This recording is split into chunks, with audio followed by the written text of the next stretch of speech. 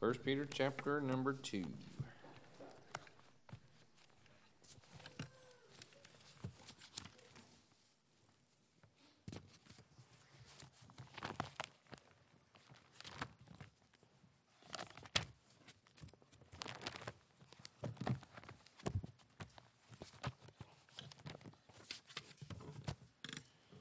All right.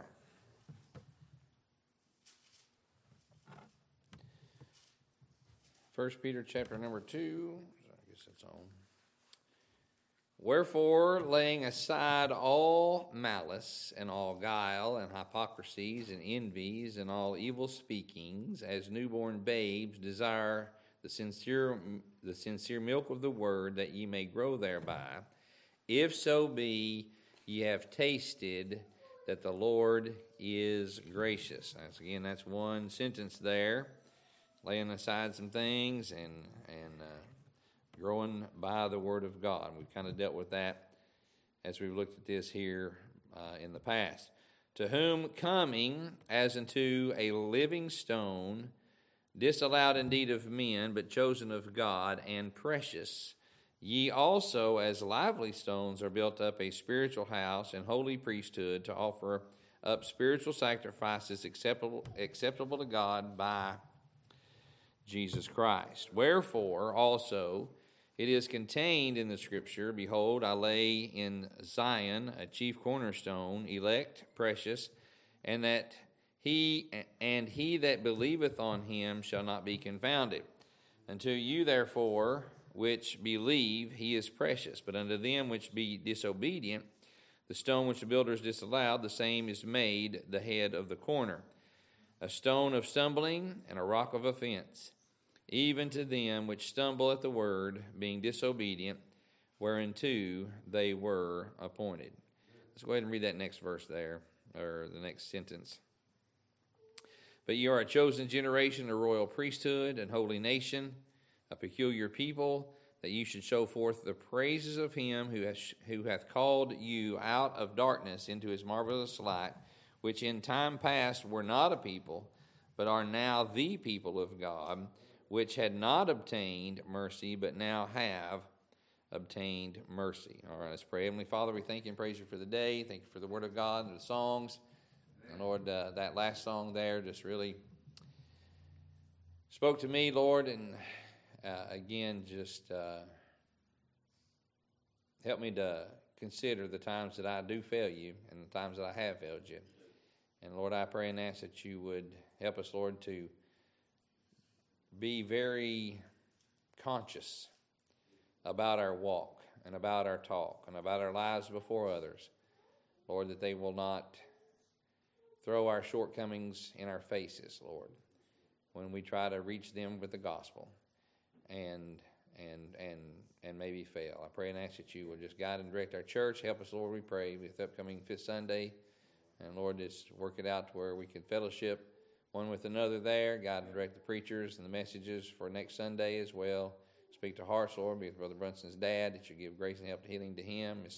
Mrs. Lou Carrico, be with the folks there in the Ukraine, the O'Briens, and Brother Daniel and his wife, Brittany, the Holmeses, and I pray that you'll give grace and help to them and the works that they've established.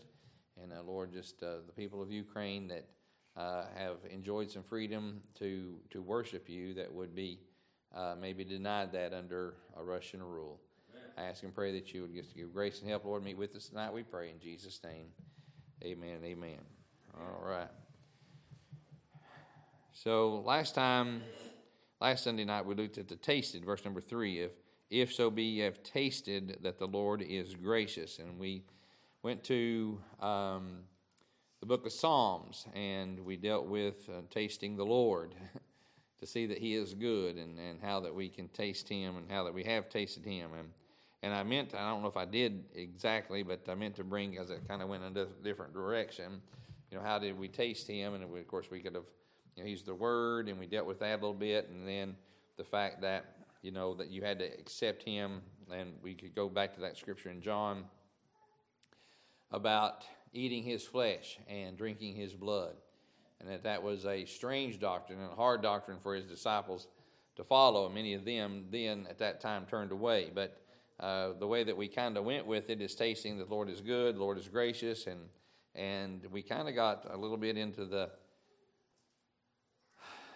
close communion that we can have with Him, because we went to Song of Solomon, and that kind of brought us into some of that, and that very close relationship that we read about in the Song of Solomon, and Christ, an application Christ could have with His church, and all that's there, and and again, I need to get them to Sister Debbie and anybody else that wants them. I do have Brother Hall's messages back when he was fiery. Hey, man.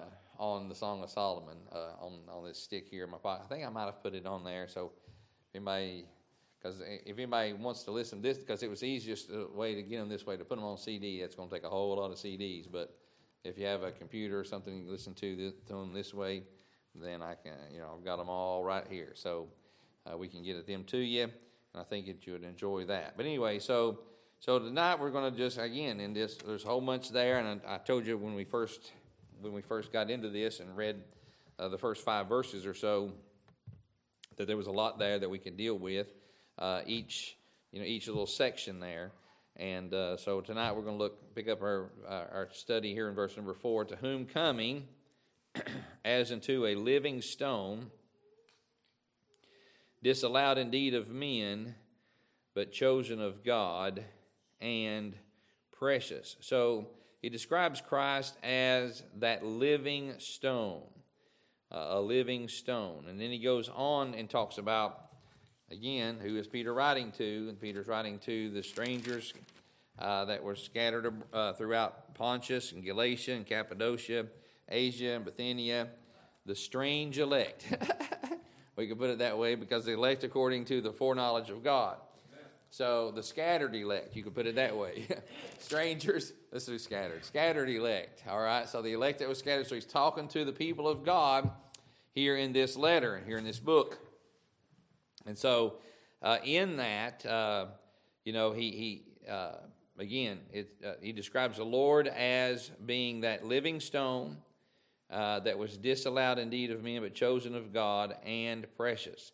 Isaiah describes the Lord, that he was not comely to look upon. There was nothing that we should desire. Just looking at him as he walked among men, there was nothing like, he wasn't. In fact, a lot of times, people will, in the drawings, the Bible storybooks and one thing and another, they will depict Samson, as some big hulk of a man, Lou Ferrigno carrying the gates to the top of the hill. But I don't, and maybe some of these other fellas, I don't know the one guy's name. I know what he looks like, but I don't know. I mean, he's an actor here. But these big, tall, muscular-bound dudes, and a lot of the people that read the Bible and draw on these pictures for Bible storybooks will picture, I believe David was a mighty man, and I believe he had some mighty men. I mean, and when you read what they did to the point where, where the sword just clave in their hand because they held on to it, in battle so strong and so heavy. And I believe that they probably had some muscles, but they didn't necessarily tower above everything. The only person that talked about towering above, head and shoulders above the folks, was Saul, King Saul. And I believe Samson, you could have just been a regular old, plain old fella, and to look upon him, it was nothing special. But the power of God, the only thing different, obviously. His parents had taken the Nazirite vow on his behalf there when he was in the mother's womb. And so they never cut his hair. Other than that, probably just an average build kind of person. But when the Spirit of God come upon him, then he got that strength. That's why they was questioning him. They didn't look at his biceps to see that he was a strong man necessarily. That's what his question. Where did your strength come from, Samson? And then again, according to the Old Testament, looking at Christ,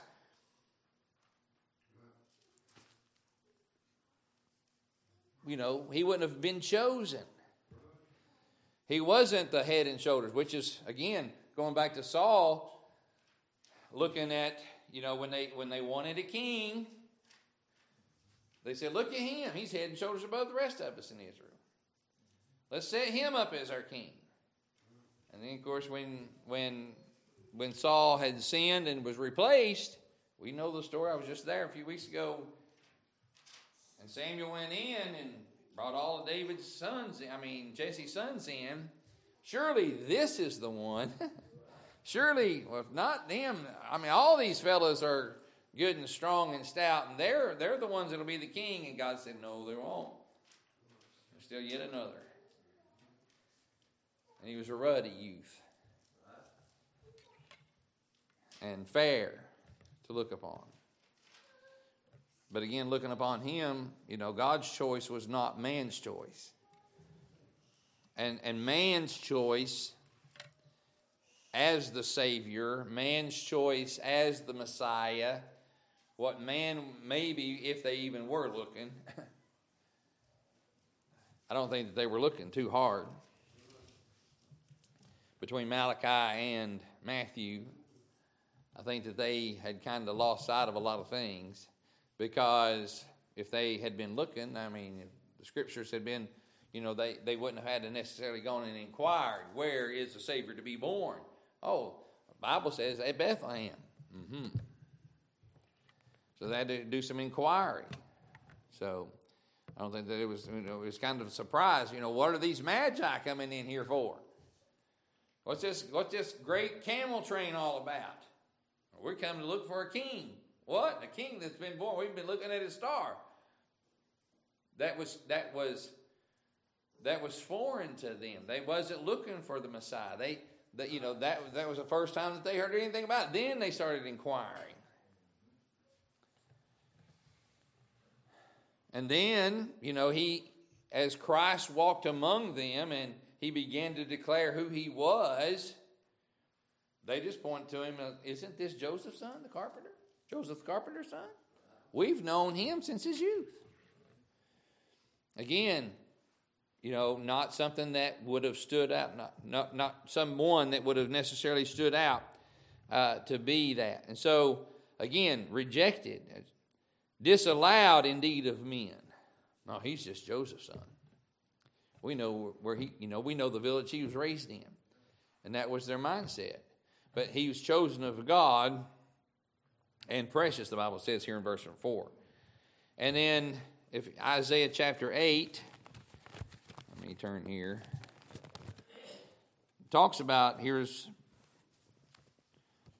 one of the scriptures that in prophecy, Isaiah chapter 8, verse number 14. No, let's see here. And he shall be for a sanctuary, but for a stone of stumbling and for a rock of offense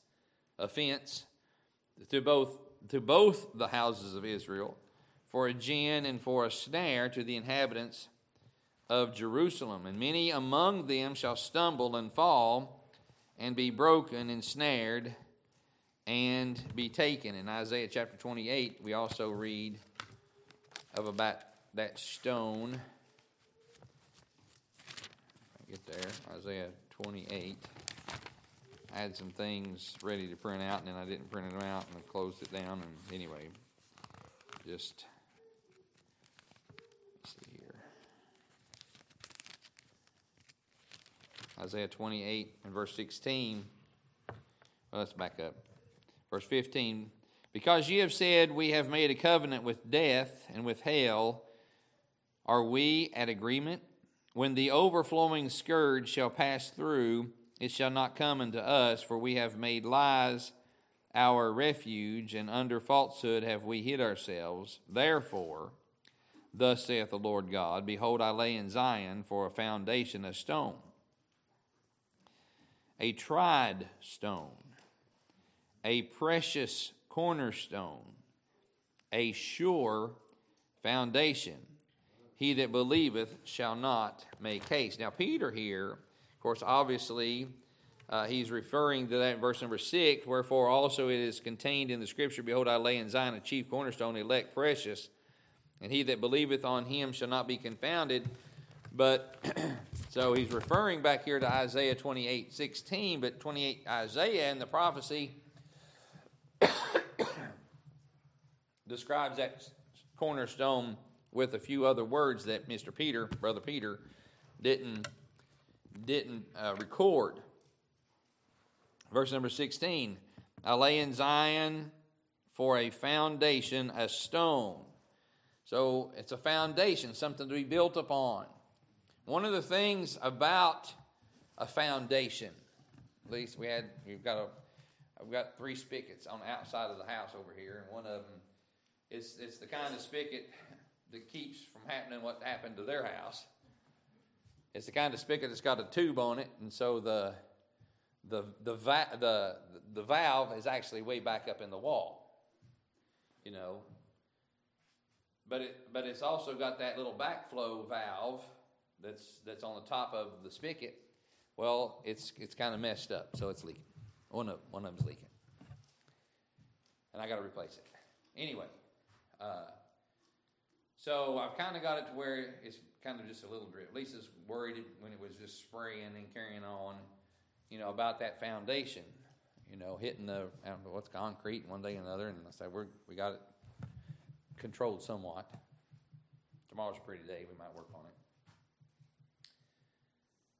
But the thing about the foundation, when we build our houses, you know, we talked about how fast when we dealt with the building, the burping in the building, how fast that young Christians seem to go up. Well, they're not going to go up anything except for the foundation. There has to be a foundation first. You have to, even if it's, you go over to the pool, the deck around my pool, you know, they didn't dig and lay a foundation that way, but they've got those stones that they've set the pillars up on.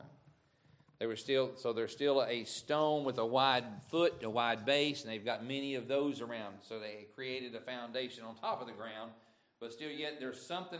Otherwise, as the ground moves and it freezes and it thaws, and as the it gets wet and it gets dry, then the building, anything built upon something that doesn't have a foundation, will fall. The Bible describes that about building, people obeying the word and people not obeying the word. You obey his commandments, you got a solid foundation. You build upon that. If you don't, then it's like the sand. You know, we all sing the song. And great was the fall thereof. You have to have that foundation. One thing about the foundation is it's not seen. It is seen when you dig it and seen when you pour it. But once you build upon it, it's buried. You might see a little bit of the top of it, but the foundation could be really thick, really wide. It depends on the size of structure that you're going to put on it. But for the most part, you don't see the foundation. You don't even think about the foundation once you put the house on it. And lots of times, again, going back to people just, what is the word that I used a minute ago, or that he used, disallowed of men. They don't take into consideration. The builder does, but once the building's on it, you just don't really consider the foundation. You consider what you can see. And, when we declare him, that kind of goes back to the faith. Faith is the substance of things hoped for, the evidence of things not seen. We can tell you that there's a foundation under here, but we don't see it. We can declare unto you Christ, declare unto the world Christ. And there's evidence that he was here. We got a calendar. And BCE, before Common Era, is what they are trying to push now. They don't want to say before Christ. And used to, it was really quick and easy and powerful in a lot of the law, the documents, the law documents. that start out in the year of our Lord. They don't do that no more. A lot of them getting away from that. But so there's evidence that our Lord was here. There's evidence that he walked among us, and we declare unto him. But again, there's sin, and that really goes back to the next one. Well, let's back up. Let's deal with this right here. Verse number 16. So it's a foundation, not seen, but there's a stone in there. And the Bible describes the next descriptive word is a tried stone. A tried stone. You've proved it. and it's solid. It's something that you can depend on. And that's another thing too. I think one of the things that helps us in our walk is because there's been people gone before us that have that testimony. That have that, when we talk about prayer in our lives, and like I have heard testimony and seen those that have gone before me, prayer in other people's lives. I've made mention when we bought this building here, and I've made mention several times, Brother Andy Lockhart. I don't know him very well. I've heard him preach a few times on tape. I met him, I was at his church, but I know who he is. But then when God just opened up the door for them to have that land, gave them that land, and then gave them money to build upon that land, God did it for them. And it was clear that God did it for them. Then I could build upon that. They tried, and they proved him true. And then me looking at them, I can build upon that same foundation. He's been true for them. He can be true for me. And then as he's true for me, then I can get up and I can testify. He was true for me here. He was true for me here. He was true for me here. And then those coming up along underneath that never have tried him necessarily. So he's been true for Brother Bell to his testimony. Yeah. And then it gives them the encouragement to go ahead and say, okay, Lord, I want to try you. I'm going to put my faith in you. I'm going to just believe. You done it for them, you'll do it for me. Salvation. I mean, we have lost family members coming. There's a change in you. It's different in you. Seems like the Lord might be blessing you. You got something that I don't have. I'm looking into that. And they're watching. They're watching when the storms of life hit you. And if you've got your feet on that firm foundation, how much does it wobble you?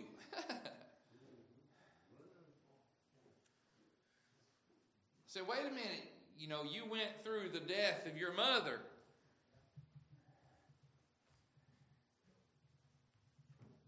And it maybe didn't affect you like it did some of the rest of your family. You had a foundation that you could stand on. They don't.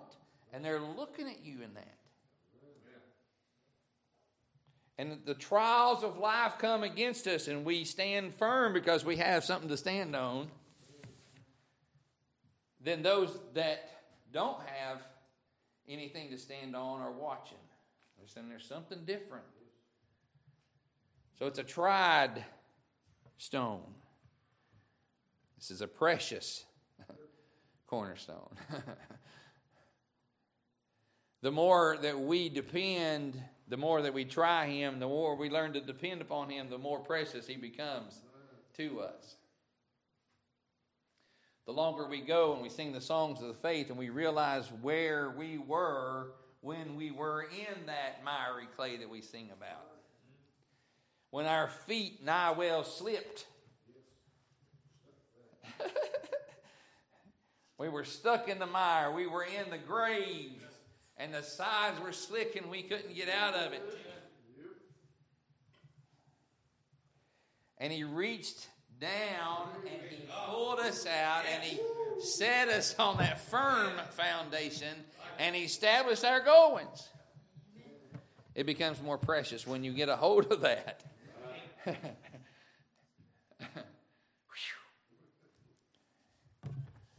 I needed that right there.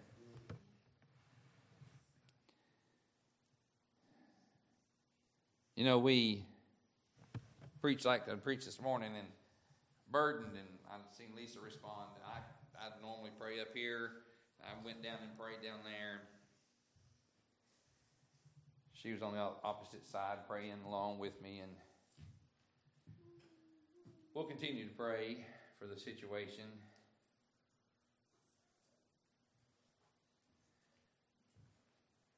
Jesse throwed his 2 cents into the text group today, and he shared the message from their church service this morning. And amazingly, the fellow was in Corinthians where I was at this morning. We started reading, and I said, "That's strange words to my ears. I didn't read the way I read it this morning." Lisa said, "I don't think that's King James." I said, "It ain't." You know, he's up there, and he's got a black backdrop with like little lights or something like that. I don't know what it was. No tie on. No King James Bible. I listened to him for a little while just to hear what he had to say. But strange. Precious cornerstone. Oh yeah, I was going to say, as far as when we pray along these lines, when we are burdened, and when we don't know what will transpire, when we speculate of where this might head. You look at the storm coming and you say, "Oh, that's going to really hit us." You look at the forecast. Yeah, it's going to get us. Well, how bad is it going to be? You start speculating. You see the storm brewing, you start speculating. It's just natural. It's natural in the physical when we see the dark clouds on the horizon, and it's natural in the spiritual when we see a storm brewing, whether it's among our physical family, whether it's among church family, work, wherever the storms could pop up. We start speculating.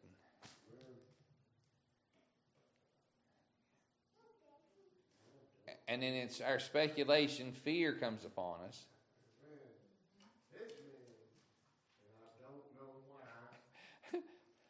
But then when we read a scripture like this and we're reminded, look, it's a true stone. It's a tried stone. It's a precious stone. It's a sure foundation. And you're reminded, look, I have put my faith, because it talks about the ones that believe and the ones that's not believe. We read it in 1 Peter in our text. When we have believed and we've put ourselves on that foundation, God is taking us out and put us on that foundation. Then that's that sure foundation. We've experienced it in the past, but here's another storm and we forget.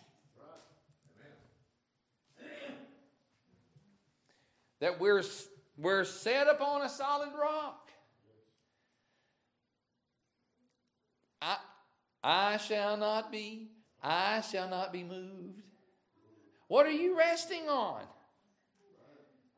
Anchored in Jehovah, I shall not be moved. Are you anchored? I've seen Brother Glenn, he talked about the concrete. He was walking around over my building. He said, "I don't know who did this concrete work. They did a good job." Because he dealt concrete out yonder at the base all those years. You can pour the concrete, and you got the thickness and so on and so forth, and it's reinforced with rebar and so on and so forth. And then you want to anchor into that. You can drill and put an anchor, and it's not going to move. What are you anchored to? What do you stand on? It's a sure foundation. He that believeth shall not make haste. And again, goes to our faith.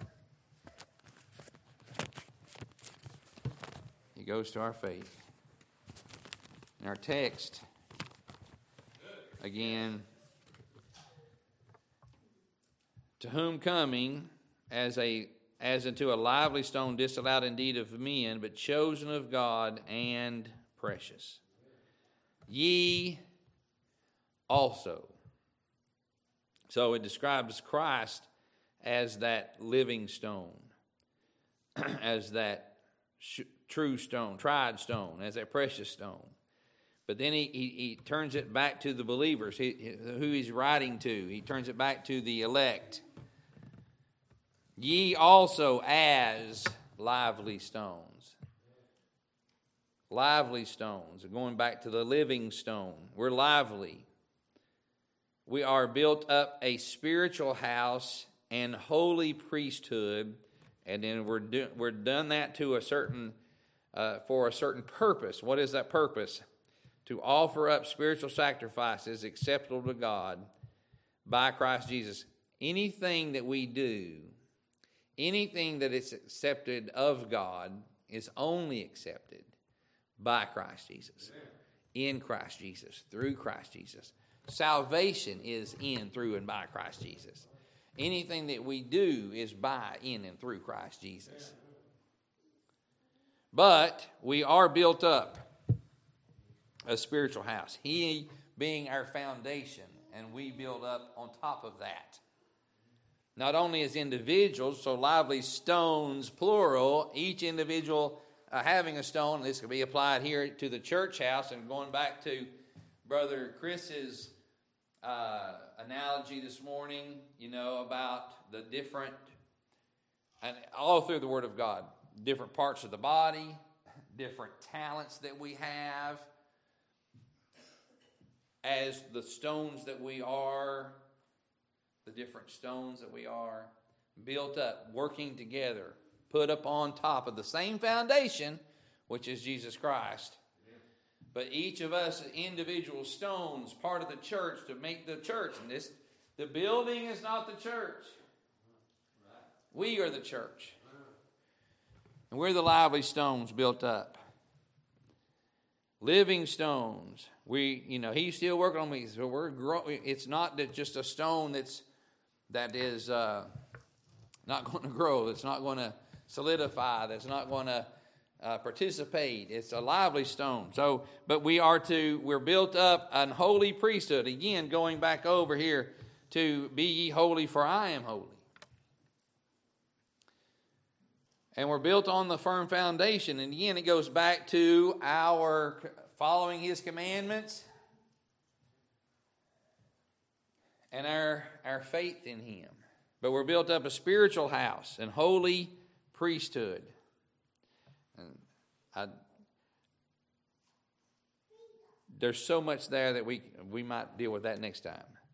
But what are we doing? The priesthood offers up spiritual sacrifices acceptable to God by Jesus Christ. And again, when I read that, what are we built up a spiritual house to do and a holy priesthood to do? To offer up spiritual sacrifice acceptable to God. Again, we can only be accepted to God, and their spiritual sacrifice is going to be accepted by Christ Jesus. But I couldn't help but to go back. Seems to be like this a recurring text. In Romans chapter 12, verses 1 and 2, especially verse 1 tonight. I beseech you, therefore, brethren, by the mercies of God, that ye present your bodies a living sacrifice. Now, we're the priesthood to offer up spiritual sacrifices acceptable to God by Christ Jesus. But present your bodies a living sacrifice. Now, we're the priesthood, and we're presenting our bodies as the living sacrifice. Holy. There it is again, that word holy. Walking circumspectly, really paying attention to how we're living. And it's not that we're trying to live to get there, trying to live to keep from falling from grace. Our lives reflect Christ. And people are looking.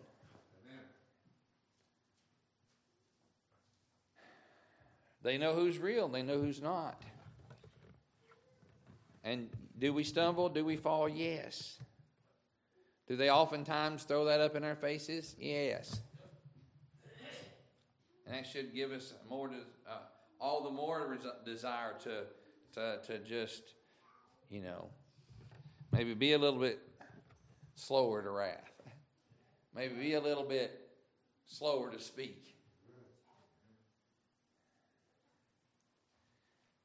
Holy, acceptable unto God, which is your reasonable service. And be not conformed to this world, but be transformed by the renewing of your mind, that you may prove what is that good and acceptable and perfect will of God. So we're the sacrifice. We're to offer up sacrifices unto God by Christ Jesus. And what is our sacrifice? I believe it's our lives. According to this, present your bodies a living sacrifice.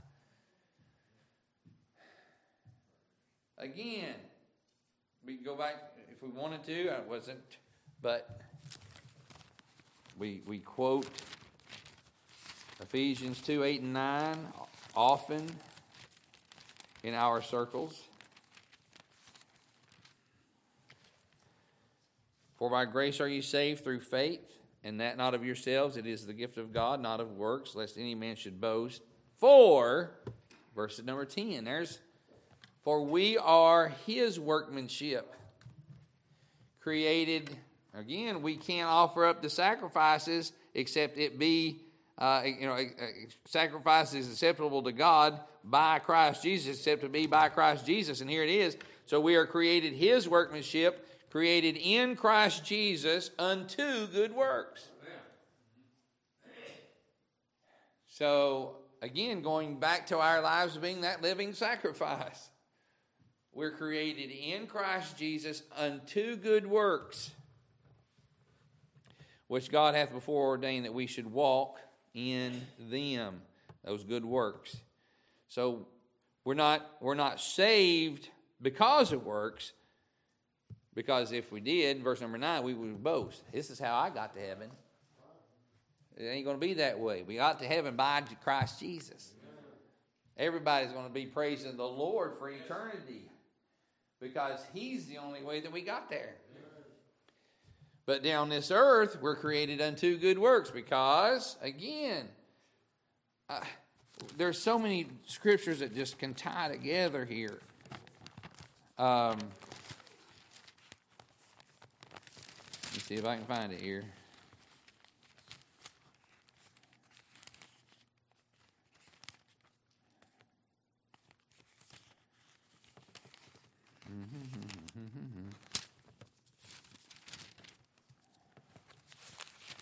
I know where it's at in my Bible. All right, there it is. Matthew chapter 5. Ye, me and you, are the light of the salt of the earth. But if the salt have lost his savor, wherewith shall it be salted? It is thenceforth good for nothing, but to be cast out and trodden under the foot of men. I know a preacher, he's dead now, but I know a preacher said, I'm going to preach a message, are you good for nothing? Taking the scripture there. Ye are the light of the world. Not only you're the salt of the earth, but you're the light of the world. A city that is set on a hill cannot be hid. Neither do men light a candle and put it under the bushel, but on a candlestick, and it giveth light unto all that are in the house. Let your light so shine before men. So your light, your salt, your savor, and your light. Men are looking. Men are watching. Men are tasting. Men are savoring your life. And they're looking for your light. And if, hide it under a bushel. No, I'm going to let it shine. We have a light, and we're not hiding it, because that doesn't put out any light. Well, we put it up on a candlestick. We hold it up high. One of the things that in the watch night services under Brother Shock, when we would line up around the whole, we'd have a a microphone set up here, and when you come up, there'd be a light here on the counter. We had our little candles with a little holder so it wouldn't burn a little paper that wouldn't slide down and burn our hands. And we'd come up and we would light our candle off the candle because there's no light in us. So we had to come up and get our light from Jesus. And we would testify of God's goodness in this past year, but then he would have us all line up around the church. So depending on how many was there, we'd be lined up around the walls. And you can hold your candle here, and then you can hold it up here. And just the difference in the height of the candle lit up the room differently. And he would bring that out in that. So it giveth the light that unto all that are in the house. We think about our families along those lines there, and you can preach and apply that several different ways. But it says, "Let your light so shine before men that they may see Christ." No. That they may see your good works. We're created unto Christ Jesus in Christ Jesus unto good works. Present your bodies a living sacrifice, holy, acceptable. When they're looking at us, that they may see your good works and glorify your Father which is in heaven. And I've heard it preached this way. It sounds good to me. Why would they see you doing good and glorify your Father? Because by your salt and by your light, hopefully, they will come to Christ themselves. And then in coming to Christ, they will glorify the Father. Amen. But they got to see Christ in you, the hope of glory. They got to see your good works. They got to see you walk circumspectly. That, like I said, my son that wants to use the Bible to justify or to actually hit us or whatever, nobody takes him seriously because of his lifestyle.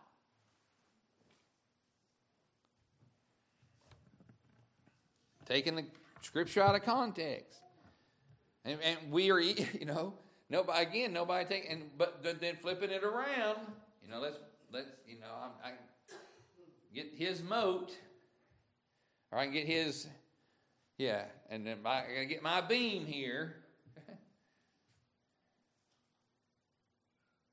Flipping it around, turning it around, doing our self-examination. Are we being the priesthood and the priesthood of believers? We preach that, and there's other scriptures there. But are we being the priesthood, the holy priesthood that we ought to be? Are we offering up the spiritual sacrifices that we ought to be offering up? Are people seeing Christ in us, the hope of glory? Are we presenting ourselves? Are we walking circumspectly? Not that we're trying to get to heaven, and not that we're trying to keep from falling out of grace. It's just that we understand and know that people are looking at us. We tell them, no, this is not the way you ought to be living. Or we tell them, this is the way to heaven.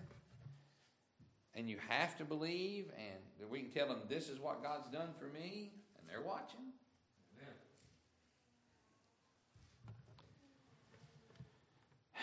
And then wherefore, verse number 6. That kind of like therefore. So because he's a living stone and chosen of God, because we also are lively stones and ought to be offering up spiritual sacrifices acceptable to God, wherefore it is contained in the scripture, behold, I lay in Zion, we've done read it in Isaiah, a chief cornerstone, elect, precious, and that he that believeth on him shall not be confounded. Again, goes back to our belief. It goes back to my little analogy there. What are you standing on? How strong is your faith in the foundation? I just, poof, that got me. Yes, Lord, I understand. Do you waver? That hurt. When the storm comes, are you solid? Yes, it beats against you, and you might wobble a little bit, but you won't move if you're anchored. Whew, help me, Lord Jesus.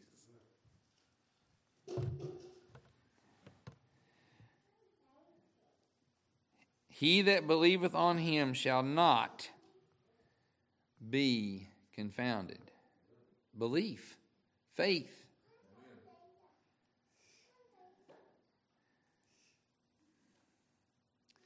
Does it sting when somebody, a lost sinner, points to you and say, yeah, you're a Christian. I seen you do that. I heard you say that. Yeah, it stings. But again, that should just make us check our foundation.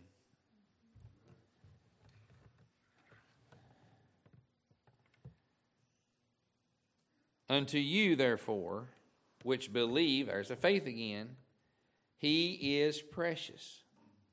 But unto them which be disobedient, that's the unbelievers, the ones that don't follow the Scriptures, but unto them which be disobedient, the stone which the builders disallowed, the same is made the head of the corner, and a stone of stumbling and a rock of offense, even to them which stumble at the word, being disobedient, whereunto they also were appointed. And I can see where that would be a good text for the Calvinistic friends. But again, God knows who will be offended and who will believe. It is a stone of stumbling and a rock of offense. There's so many people that says there's got to be another way. It can't be just putting my faith in Jesus.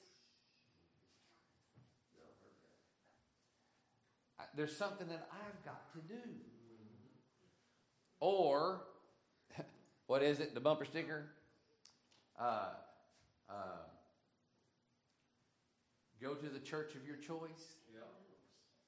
And that was the big deal in the ecumenical movement. Mr. Graham and a whole bunch of that bunch back in the 50s, 40s, and the 50s. They all got together and said, all right, we can all agree that salvation comes through faith in Jesus Christ. And the Methodists and the Baptists and the this one and you know, Church of God and all that say, yeah, we can believe that. And they say, all right. Well, what we're going to do then is we're going to come out these big crusades. We're going to fill up the Colosseums. And we want everybody, regardless of what flavor of church you're in, to be down there and support it. And then we'll have the big altar call. And then when we'll have our little rooms, we'll take them back into, and we'll talk to them and hope, you know, and when they trust Christ, then they can just go to the church of your choice. That's what they said. But when they got together and they agreed on what was salvation, in fact, that's where a lot of the, well, we don't have it on this one, but there's where a lot of the little prayers come from. Mylon Lefebvre, of the Lefebvres, the family, it was a singing group. Mylon Lefebvre was coming to Madisonville, Kentucky. Mylon Lefebvre, he wrote that little chorus. Jesus, oh Jesus, do you know him today? Please don't turn him away, oh Jesus, my Jesus. Without him, how lost I would be, or something like that. He wrote that. So he's coming, but then when the alternative Christian genre music come out, he had a rock band going. A Christian rock band, quote unquote. So they had it down at the mall. had the big flatbed 18-wheeler set up, and they was going to again get all the churches involved. We actually had somebody call up the radio station, and I think that they asked for Brother Hall. Brother Hall got on the phone and said, "Yeah, Brother Hall, this is so and so." Apparently, she, somewhere along the way, he knew her in the past. I go down, I think, even said, "I am one of the volunteers down at the Milo and Lefebvre concert, and I wanted to know if you had a track with the sinner's prayer on the back of it." Basically, so she could lead them in the sinner's prayer. But that's where that come from. They said we agree on salvation is by grace through faith, and if they'll just pray these little words, then we'll take them back in the room. They'll pray the little words at the end of the tear-jerking message in the big Coliseum. But one of the things among the Baptists and among the Church of Christ and among the Baptists and the Methodists and the Church of God, all that bunch, that they didn't agree on, that they agreed to disagree, they agreed not to even go there, was baptism. Because that's what separates Baptists from the rest of them. Amen. Yeah. When are you baptized? Is baptism a part of your salvation or not? No, it's not. We Baptists preach that comes after salvation. And so the ecumenical movement, Billy Graham's bunch, they just didn't say nothing about baptism. Because the Methodists would sprinkle some on the head of their little babies. Yeah. And the Baptist was preaching, hey, you got to be saved, and you've got to show the fact and give good testimony. Amen. And on the profession of faith, that's first, yep, having been baptized in the name. We don't baptize you unless you've got a good profession of faith. Yeah. And yes, we know that there have been folks that lied about it. They heard the words and they come up with it. We know that. It happens. But it's still, yet, if they didn't have a good profession of faith, at least even if it was a lie, we wouldn't have put them in the water. And so, I don't know how I got off on that, but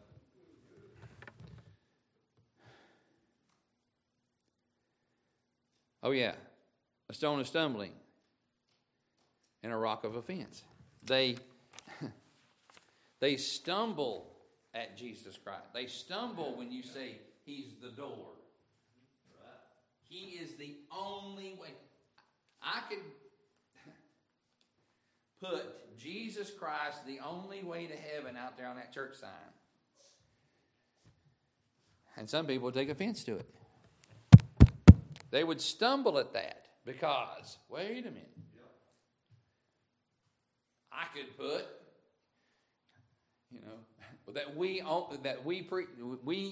our church is the only one that preaches the truth. Wouldn't necessarily be true. There are other churches that do, but people would take offense. Basically, he's the only way. They think, oh, there's got to be more. Oh, or the Muslim goes there. No, there's other ways to heaven. The Jew, there's other ways to heaven. We're all, in fact, some of the ecumenical bunch, maybe even Mr. Graham, I don't know, but I know I've read an article, Time Magazine article, I've got a copy of it somewhere in my stuff. He said the virgin birth of Christ was important, but it wasn't necessary to salvation. Wrong. And in the same article, he said that he didn't believe hell had literal flames in it. Well, I'm like, what Bible are you reading? That it was just separation from God in the presence of God. Wrong.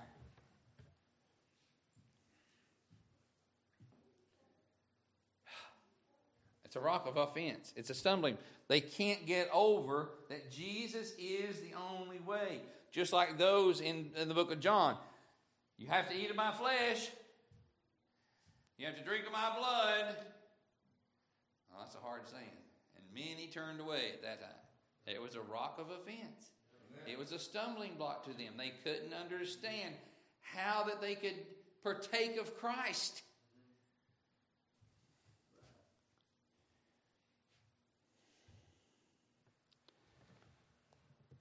They stumble at the word, being disobedient.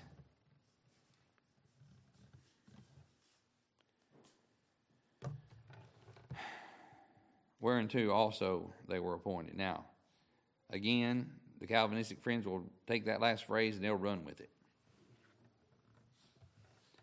Oh, Jesus, appointed some to be saved, appointed some to be lost. No, he didn't.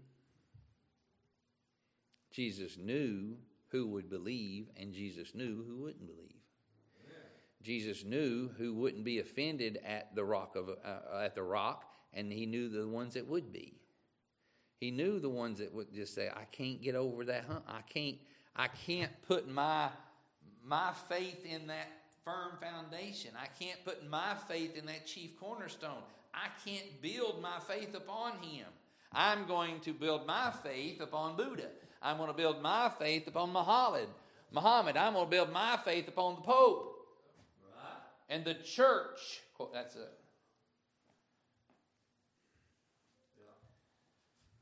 I'm going to build my faith in Mary, the mother of Jesus. Do the rosary and do the whole little step by step, all the sacraments.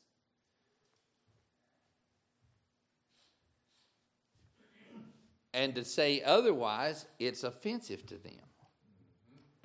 To say, let me take the Bible and show you from the Bible that people that teach forbidding marriage and abstaining from meats are false prophets. What? You're talking about my priest? Yeah, we are. That's offensive. They stumble at that. They can't get the truth. And there's people out there that's like that. All the more reason for us to shout her out that we did get the truth. Yes. That we have the understanding, that we've put our faith in Jesus, that we are built upon a lively stone upon the firm foundation of Christ. The true foundation, the tried foundation, the precious foundation. Whew.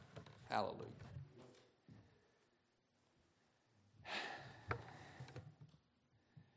And then it goes back to that royal. Well, we might go grab that royal priesthood next time because we're going to see it again in the next verse, verse number 9.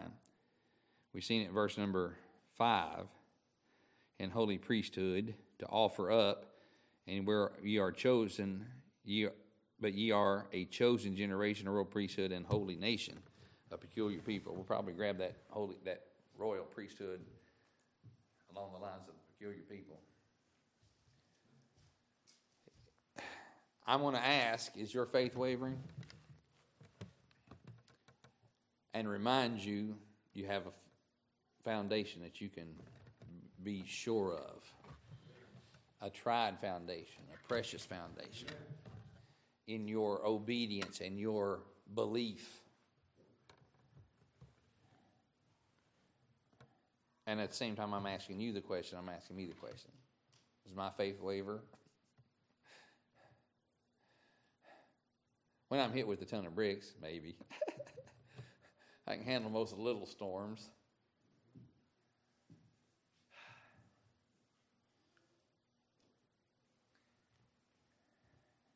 When the big storms come, I have to just earthquake. And that would rattle a foundation. But he's still sure. He's still tried. He's still proven. He's still precious. What a blessing. That's going to help me sleep better tonight. Hopefully it will you too. And that's the message tonight. Again, next time we're around, probably 2 weeks from now, we'll look into that verse number 9 and go back and grab that royal priesthood or holy priesthood there in verse number 5. Holy priesthood, royal priesthood, and see what the Lord has in store for us there. Anyway, hopefully it's been a blessing to you. It has me. It encourages me tonight. It makes me go out and say, for I know whom I have believed, and am persuaded that he is able to keep that which I've committed unto him against that day. Woo, amen. I'll probably be singing that all week. Hallelujah. All right, let's be dismissed in a word of prayer. Oh, yeah. We'll take up that offering. Well, let's be dismissed, and then we'll take up that offering. And we'll do the business there here in a second. All right, Heavenly Father, we thank you and praise you, Lord, for the day and the many blessings you've given us. I thank you for the word, and, Lord, for reminding me when I need to be reminded. And, Lord, I ask and pray that you'd help us, dear God, to guard our lives. Lord, may we be that light, that salt that we ought to be. May we show ourselves unwavering in our faith to those that are without looking toward us, as an example to those that are without looking to us, Lord, as an example in prayer, as an example in our faith and our belief in Christ. Amen. And Lord, I ask and pray that you would take our lives, Lord, and may men see our lives, and may men see our light, and Lord, glorify thee, because our light led them to thee. I ask and pray that you would just help us, Lord, and to be reminded, Lord, that though disallowed and though not chosen and though an offense and a stumbling block to many others, amen, Lord, to be thankful and to be all the more solid in our stand upon the foundation. Help us to build ourselves up as that royal priesthood, that holy priesthood that the Scriptures talks about. And Lord, be the church that we ought to be, those lively stones built together and the body working together. And we'll thank you and we'll praise you for it. Pray that you'll guide and direct in the week. I pray, Lord, for the next week and the services at Pollard, that they would come to fruition. Also pray that you would be with Brother Brunson's dad, Sister Aubrey Moyes, Lord, give grace and help to them. Others, Lord, with sickness and affliction in body. We ask and pray these things in Christ's name and for his sake. Amen, amen. All right. We'll take up that offering, and like I said, I have a Lord laid upon my heart. Yeah, go ahead.